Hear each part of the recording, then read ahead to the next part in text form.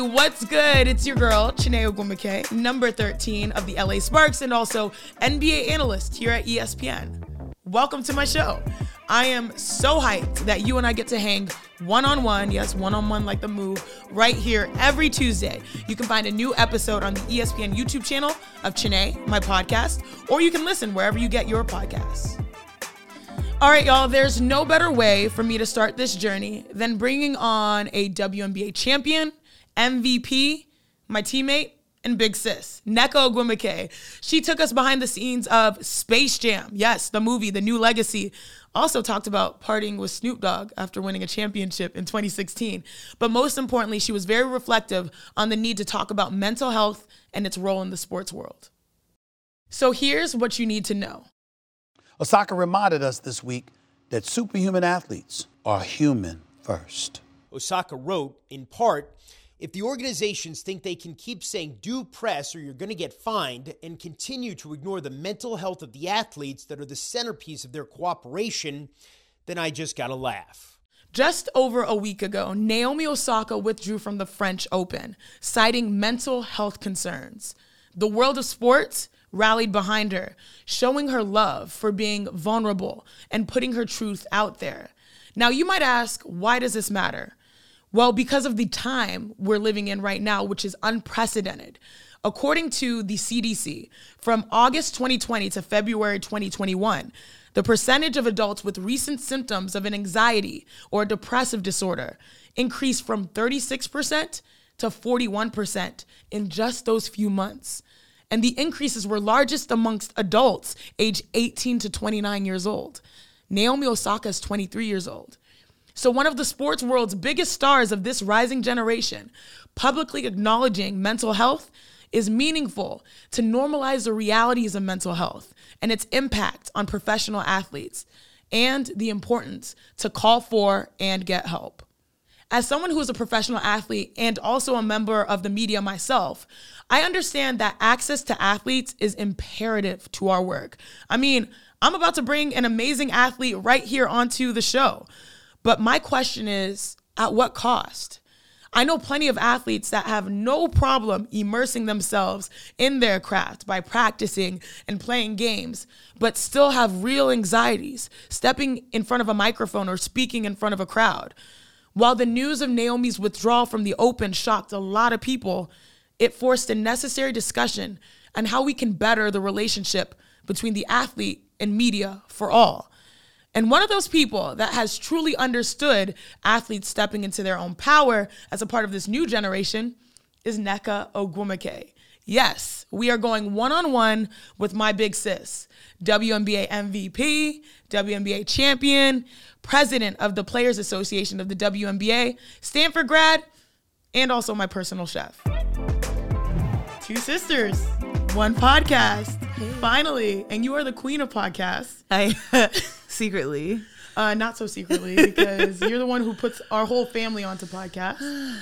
So I'm very grateful to have you as my first ever guest, Nneka. Thanks. Thank you for joining. I love my podcasts. Teammate, my sister, my compass. Okay. There are a lot of things happening in the world of sports. Mm-hmm. And I think the one that captured a lot of people's imagination, controversy, and just people creating conversation was Naomi Osaka and her withdrawal from the French Open. And she cited a lot of reasons, you know, social anxiety, but then also mental health, which is such a huge topic, not just for like the world of sports, but for people overall. And considering that you are president of the Players Association, I am vice president. So how many years being president of the WNBA? This will make it year 5. Wow. Mm-hmm. Okay. Year 5, which is, wow. When I say that now, I'm like, whoa. Half of your playing career, you've been president. Isn't that crazy? Right? Isn't that nuts? That's crazy. And so I know, this is how I remember the experience of me joining the executive committee as vice president. Shout out to nepotism. Sisters in there. Don't say that. What's wrong with that? We actually vote. It's no, not we do nepotism. vote. It's not, but like, I'm just saying, you know, I always say it's the best version. Because rightfully elected, both of us. Okay? Well, don't shout out nepotism. I mean, I think it's okay. Sorry, no, we're not cutting that out, but we're keeping that there.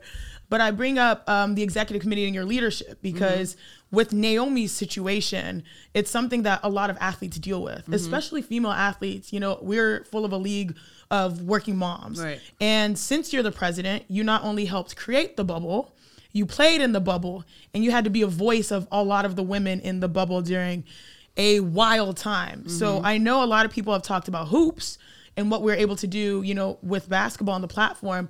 But after seeing Naomi's situation, did it sort of bring back some of the things that us as female athletes and athletes overall deal with? Yeah. You know, I think we all resonate with what she was expressing. To be honest, you know, it's amazing to be in a world now where she can comfortably do that. Well, actually, I won't even make the assumption and say comfortably, you know, that she felt the need to do that she had the agency to be able to come out with how she felt and draw it back to her experiences, not just in that particular moment.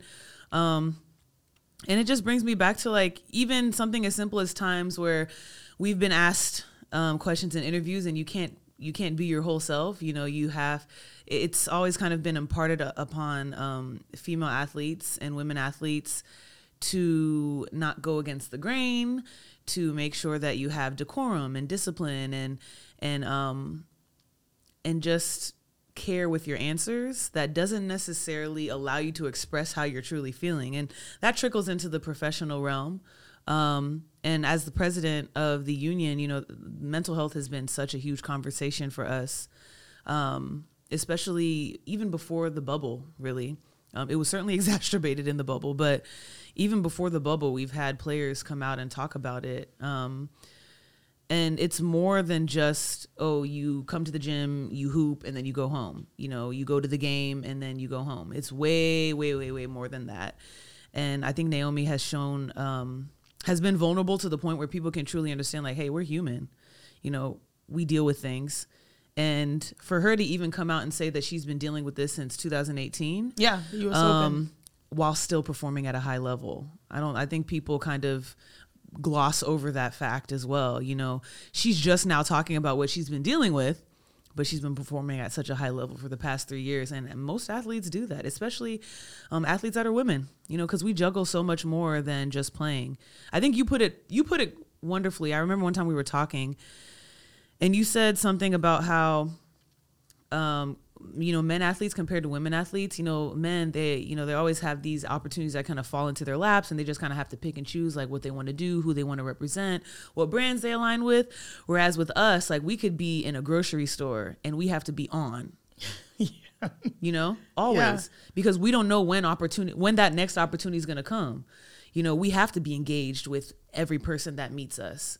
We don't necessarily have the privilege to be big time, you know? And I think that's kind of what came to my mind when Naomi was speaking about her experiences. Yeah. And it's something that resonates with even just outside of, you know, our generation. We're in the middle of a pandemic, right? And people are feeling things in a heightened way. And so seeing her sort of fight for herself and then also the entire sports world rally behind her was amazing. And, you know, for me, it was different because like I'm media now, like I need people to talk to, but at the same time, it begs the question, at what cost? You know, like if it disturbs your peace and your peace is what you need to perform at a high level, you should never risk that.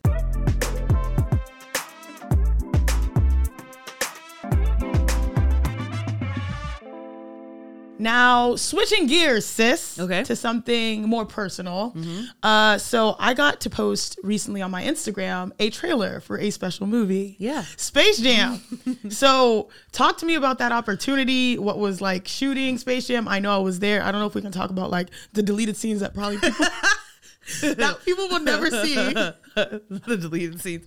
I would actually love to see those scenes, but Space Jam was fun. I mean, it was just, you know, like we grew up watching this movie. Nneka, do you think like we were just having this conversation growing up in Cypress, Texas, watching Space Jam, we would have never thought as little kids that you would be in the sequel. I just remember growing up watching that movie to be like, fly like an eagle.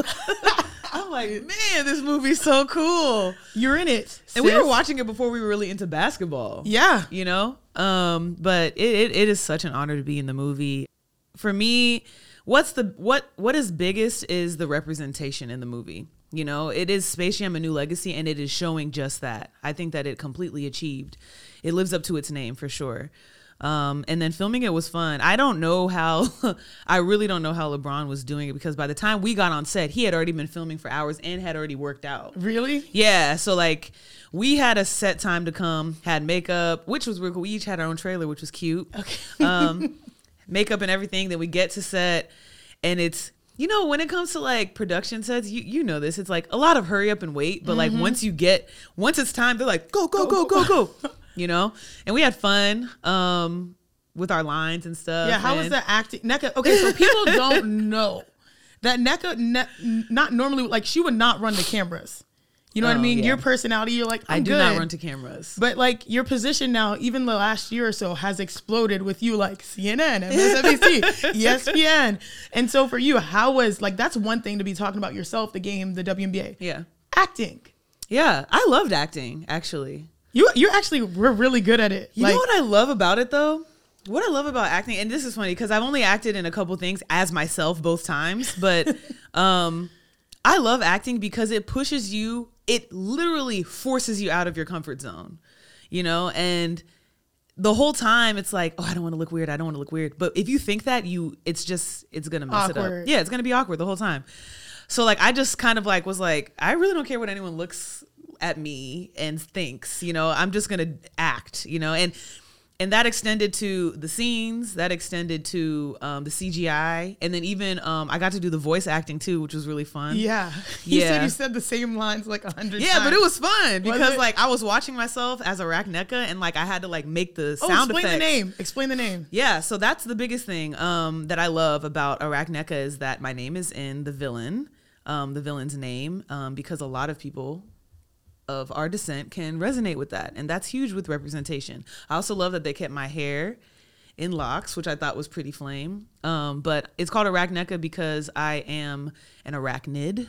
Oh, yeah, goon. Okay. I have spider-like capabilities. Okay. Yeah, I have several arms. Yes, you do. I have several arms, which is very true to the court. Like her arms are everywhere. So yeah, it was fun. It was a lot of fun. Dame was hating because he said that I was talking over his lines. So tell me about the crew acting. Okay. Man, you want me to put people on blast? Yes. That's the point of this.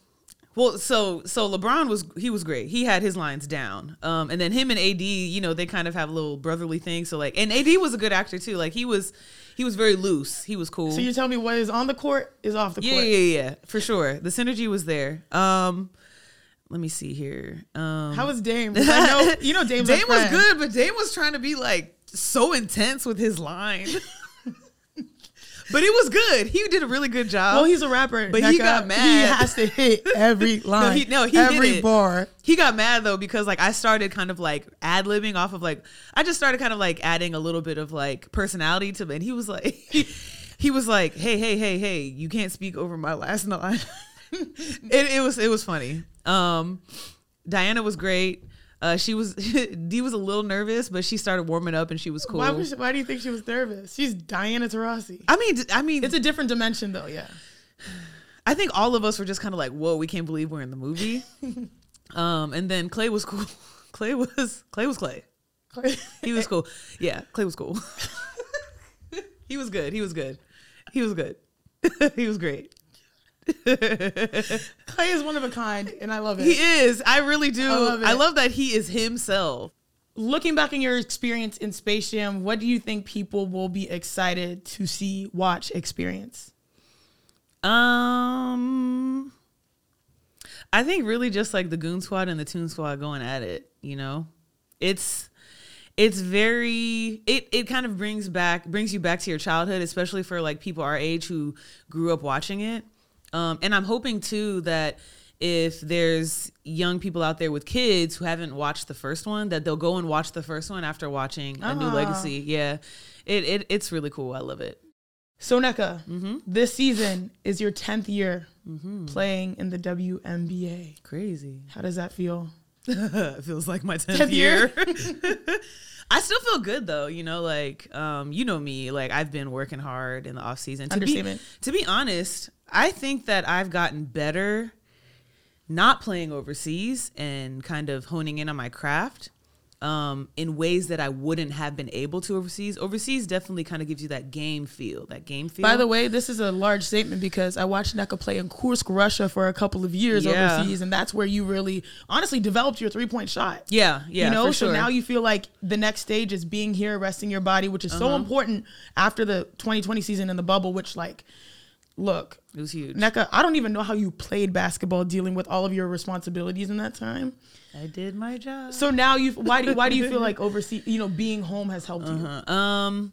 It's helped me because, like, I can really immerse myself in my work, like, on the court, off the court.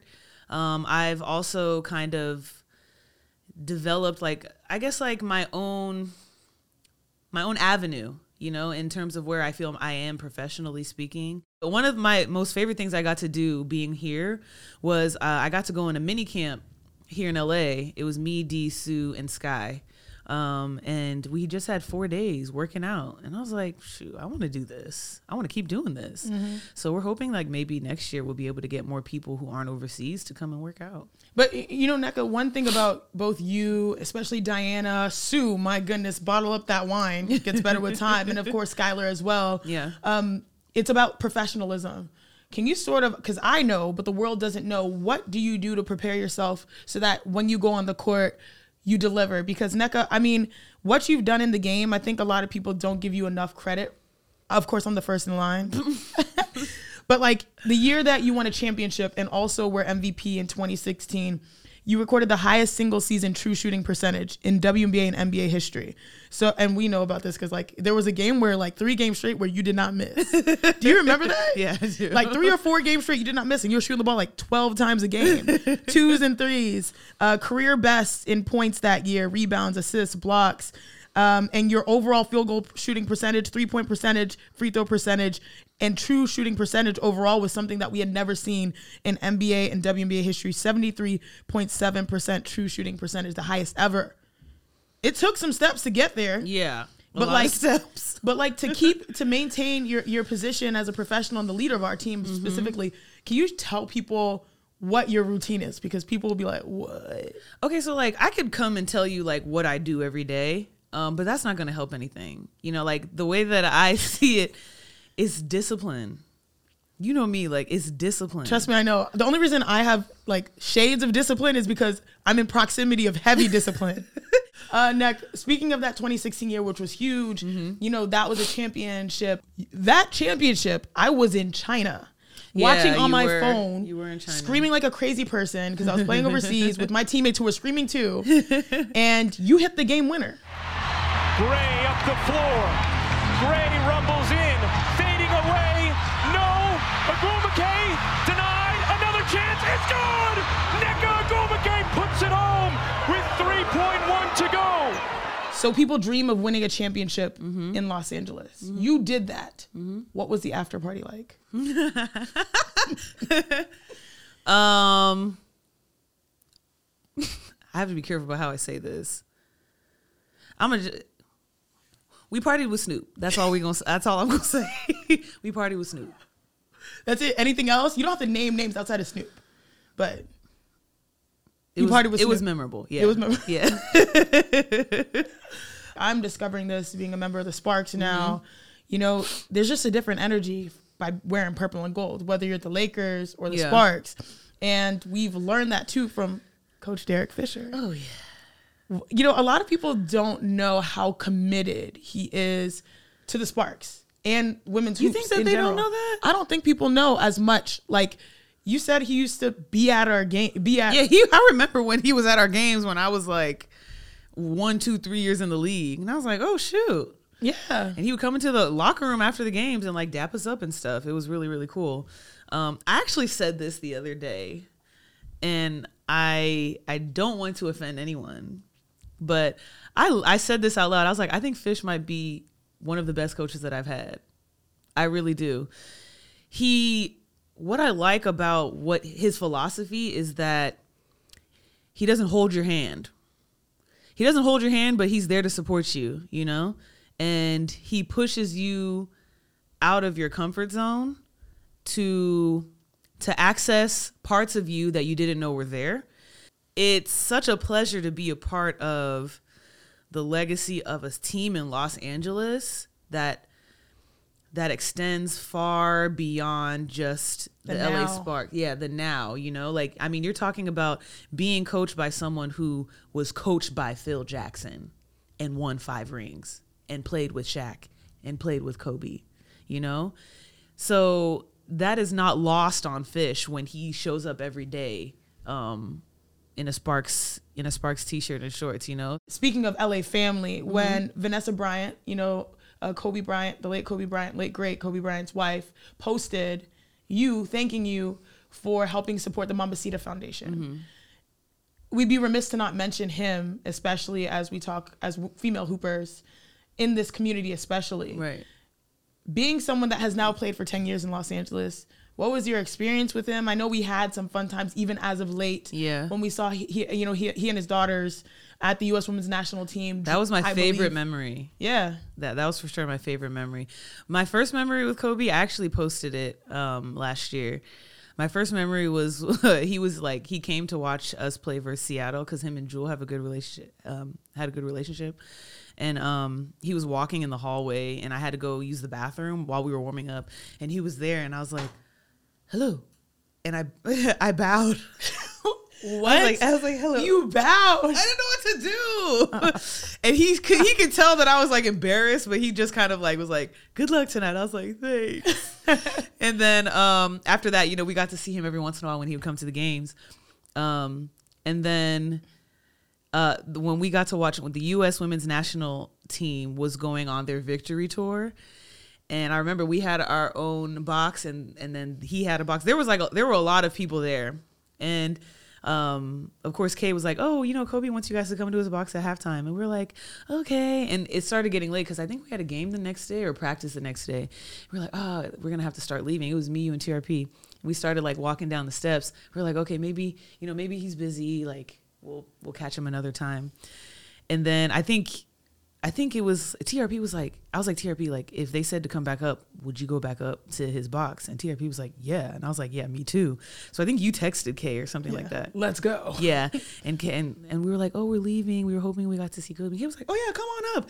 I think what was so special about that moment was because we were in there with a dad and his daughters. And, you know, we can really relate to that. We are 4 girls as well.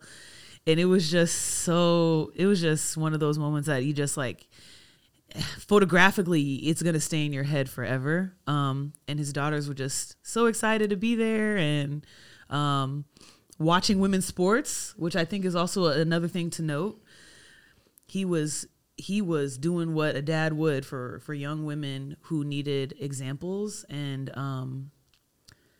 wanted to aspire to do the things that they saw a lot of other women doing. And so it was just such a special moment. That's like the moment that lives like completely rent free in my head, and like I always tap into it. Yeah. And when we left that suite, like all of us were like looking. Yeah, we were all like, "Did that just happen?" Like we were in there for 30 minutes. Yeah, like just kicking it with Kobe. I was like, "Oh my god!" And he knew all of us. He knew our game. He's like, "Yeah, pump fake and drive left. You know, like that's your strong point. But make sure you look at the step through." I'm like.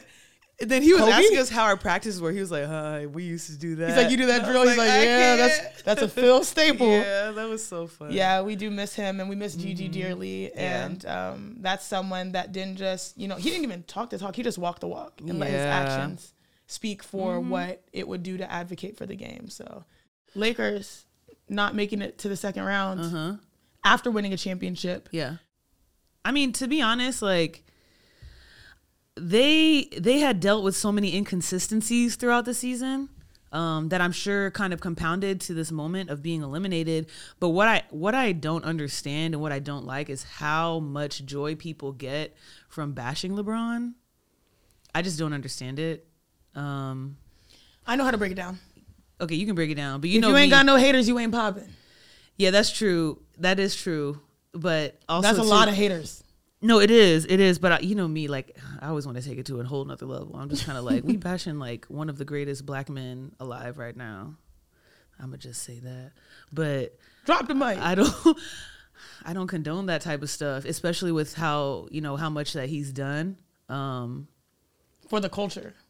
Yeah. You know, like why we always got to look at somebody to why is it always one person's fault? you know? Because the NBA right now is not built for one person. You have to have multiple people. I mean, look at Brooklyn. Yeah. So we make excuses for certain people. And this extends to the WNBA too. You know, you make excuses for certain people and it doesn't take away from their greatness. But one thing that is true is like you can't deny championships. You can't deny winning. You just got to figure out in that moment like what it is that you need to be able to be great and win. But everybody has their own opinion, their own hot take.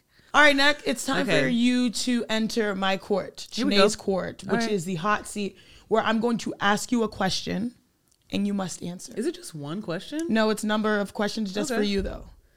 I like these types of things. All right. What is the most annoying part of playing with your sister?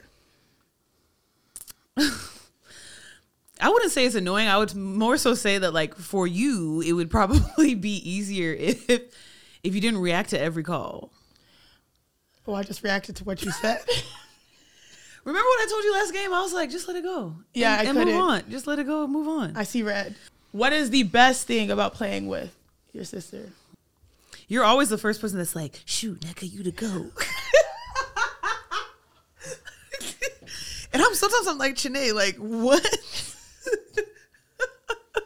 You're always the first person to be like, come on, you unstoppable. And I'm just kind of like, I feel like trash right now. Well, no, you to go. Nat, thanks for hanging with me. Oh, that was it? Thank you for being my first guest ever. Oh, you're welcome. Those questions were not hard.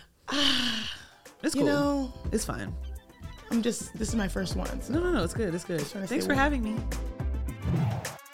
Y'all, that was so much fun. So happy to wrap my first podcast episode with my big sis, Nneka.